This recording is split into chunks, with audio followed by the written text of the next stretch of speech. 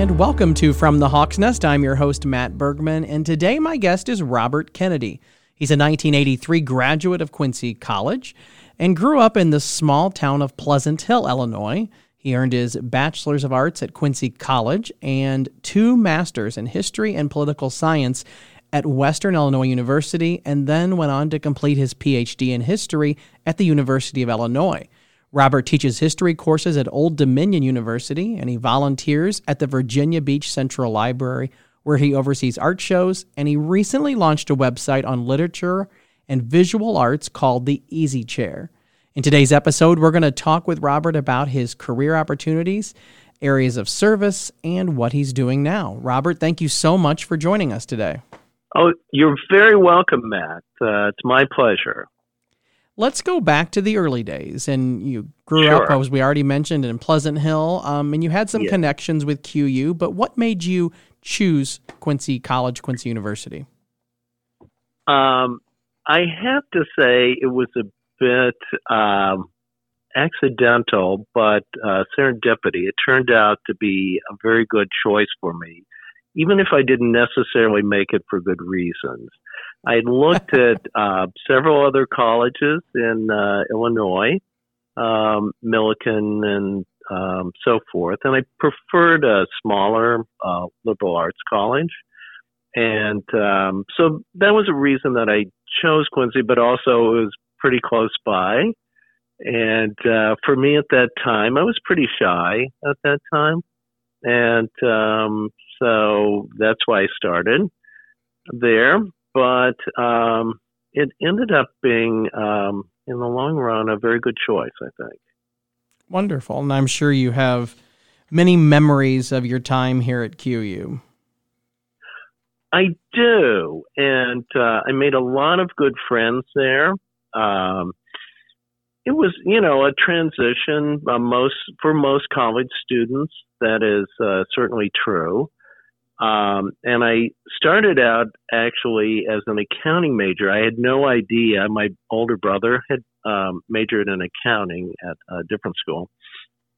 But I really had always loved history, and taking classes with Father F.J. and Father Kenneth Capalpo.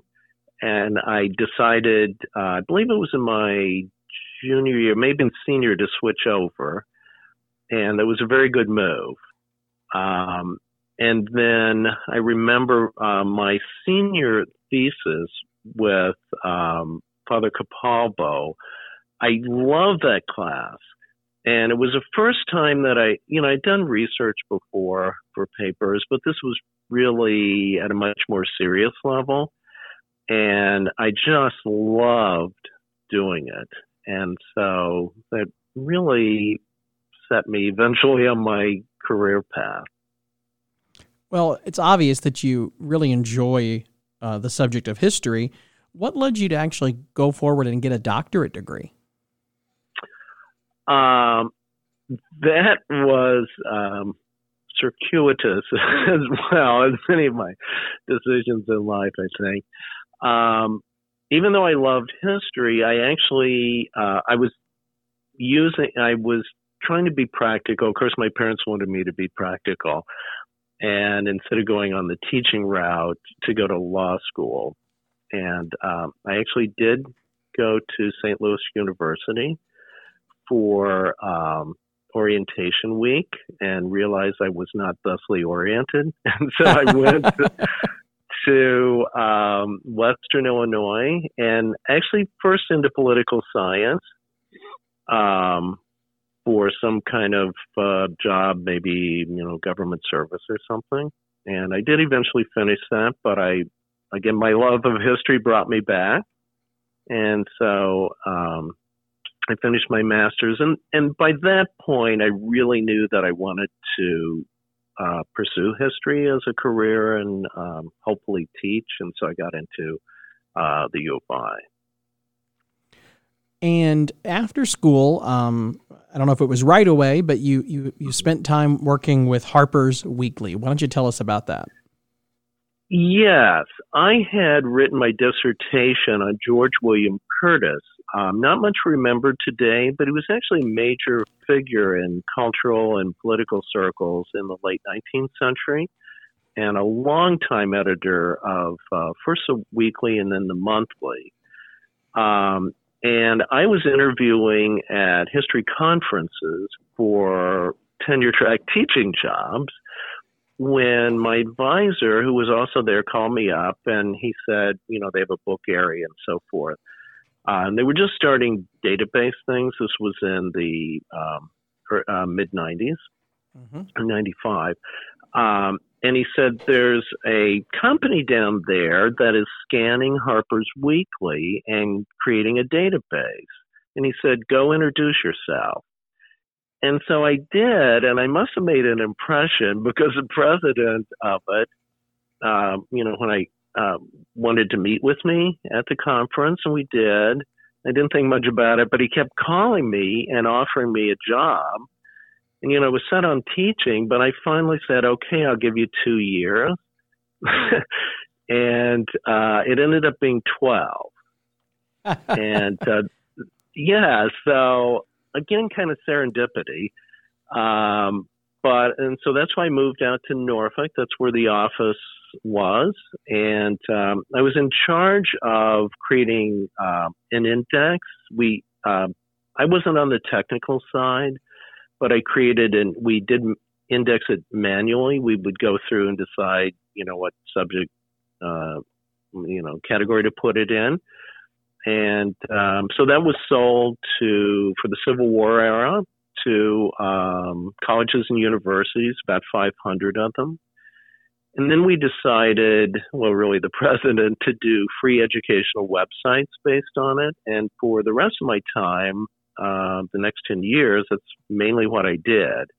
I chose content, text and illustrations. I wrote biographical sketches and timelines and commentary and so forth.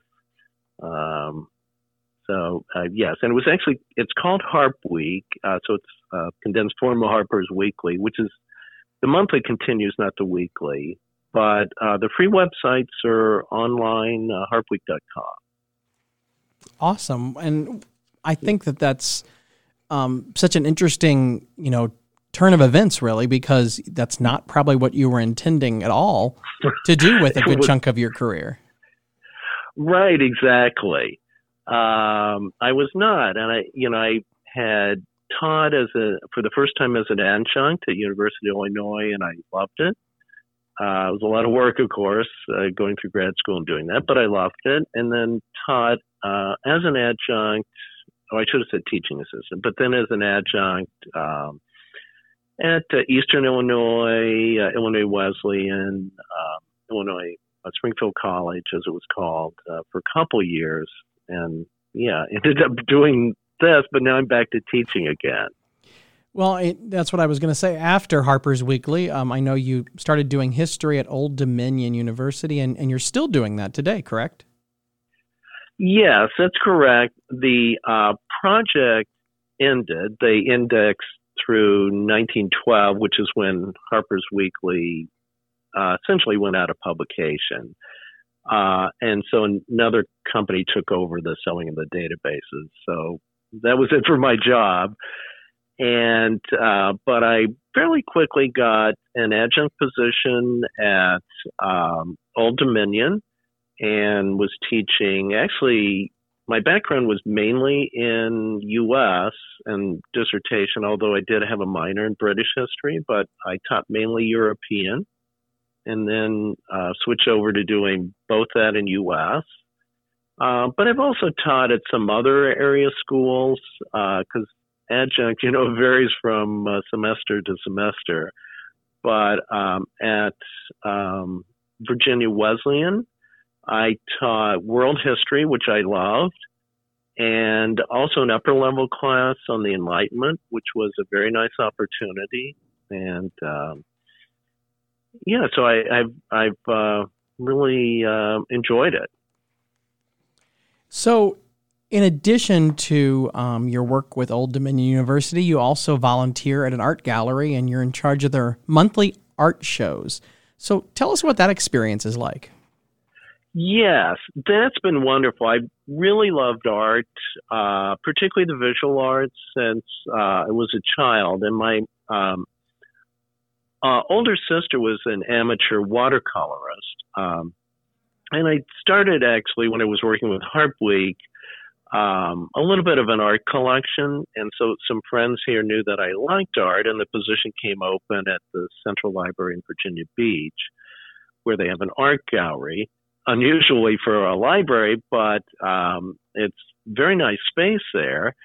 And so, I applied for it, and probably no competition, but anyway, I got it. And that was in 2013. And so, I've been doing it ever since, but I oversee an annual contest. We have a committee. We choose all sorts of artists in abstract and realist and fiber art and multimedia, and so all sorts. And I put up the shows, work with the artists, and have just really, really loved it. And then when the library course closed during COVID, the librarian that I work with, Sandy Hopkins, who is a good friend of mine and just excellent at her job, full of ideas, she said, let's do a virtual Meet the Artist and, keep the art in front of people. And so we started doing that, and it was successful. And it appears not only on the library site, but also on YouTube. So it's Virginia Beach Central Library, Meet the Artist. And last September, we returned to the gallery a month after the library opened. And we've continued to do it. Even though we're showing in the gallery, we continue to do it with those artists. And it's really a great way to get art in front of the public. And also, a lot of people will be hesitant. They shouldn't be, but they are, to go into galleries, regular galleries or museums, art museums. But, it's really a public library. And so a lot more people will see various types of quality art. So I really love doing that. And of course, here on the QU campus, we've been doing this for a long time, as the Gray Art Gallery is located right inside of our Brenner Library. Okay, yes. So, well, yeah, that's a really excellent thing when colleges do that, and it's just wonderful. Well, let's take a brief break, and when we come back, we're going to talk more with Robert about his latest project that combines literature and visual arts. Stay with us. You're listening to From the Hawk's Nest. Hey, QU alum, we want to stay connected with you. Tell us what's happening in your life and your career. Let us know when you move and update your email address. Share when you change jobs, receive a promotion, or have other accomplishments and recognitions. And yes, we want to know when you get married and when you have a baby and make additions to your family. Hey, and you can always contact us just to say hello. Feel free to send pictures of yourself or others which may be of interest to the Quincy University community. Stay connected with us through various social media like Facebook, Twitter, Instagram, and LinkedIn. And welcome back to From the Hawk's Nest. I'm your host, Matt Bergman, and today we're talking with Robert Kennedy. Robert is a 1983 graduate of Quincy College and is currently a history professor at Old Dominion University, and as well as doing some volunteer work for the Virginia Beach Central Library. And Robert, you've combined some interesting work in areas of study, and that's resulting in a website called The Easy Chair. Tell us about that and why you started it. Yes. Why did I start this? Well, I love both literature, which is really a sister discipline of history, and it really gives insight, just a pleasure of reading, but also insight into human nature and society. And I also love art, as you know. And I think it was through a conversation with my niece, 13 years old at the time. She's also a budding artist and also loves to read. And so this idea came up.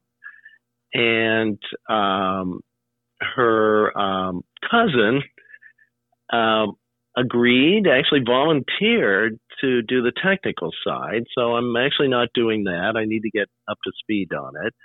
But so I post reviews. This began in March of 22. And, I have a small subscriber list. But book reviews, and I post the visual arts features actually the type of art I collect. I like all types, but is 21st century representational, so figures and landscapes, etc.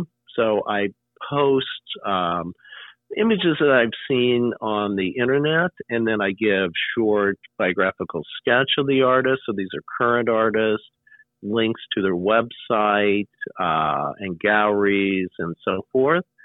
So hopefully it's a lot of information on both arts and literature. And I also post poetry, which I love as well. So we're coming up on about 25 weeks of post. What do you do when you want to accomplish with this site? So what does it offer that you're hoping to get to in the next year or so?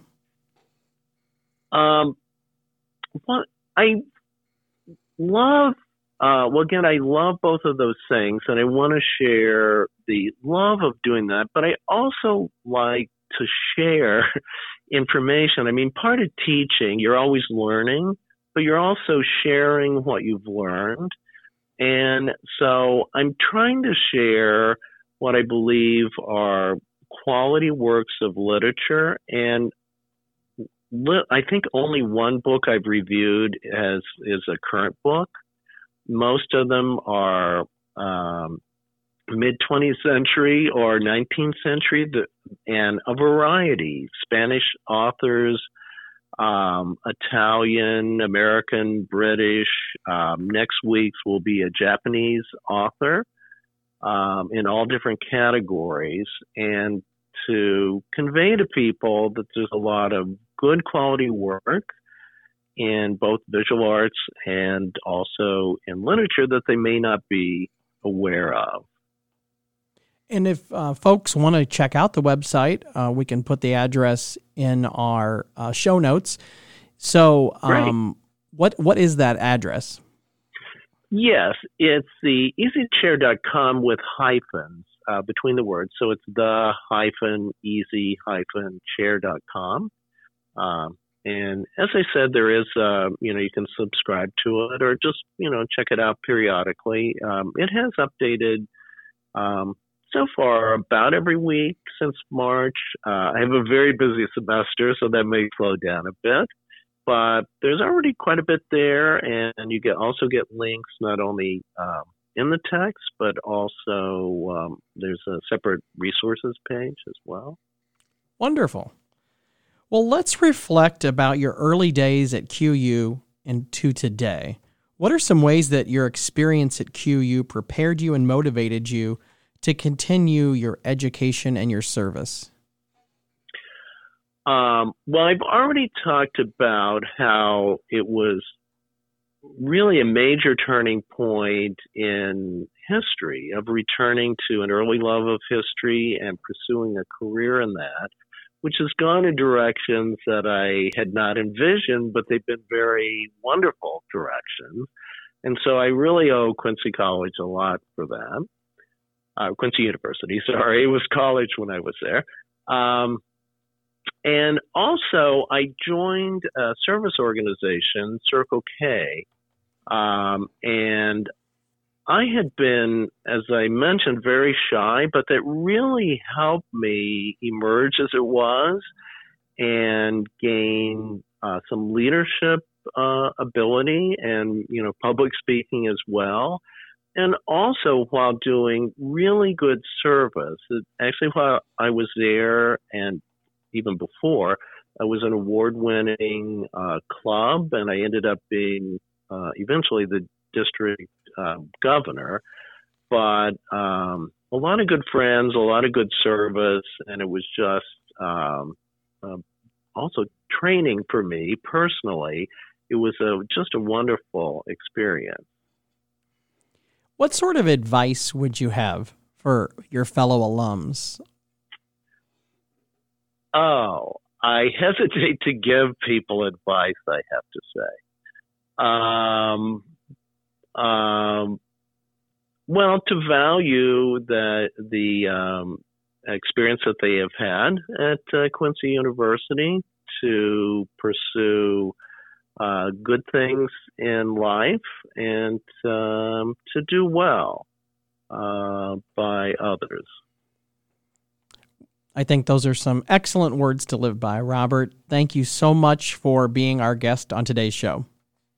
Thank you very much, Matt. It's been my pleasure.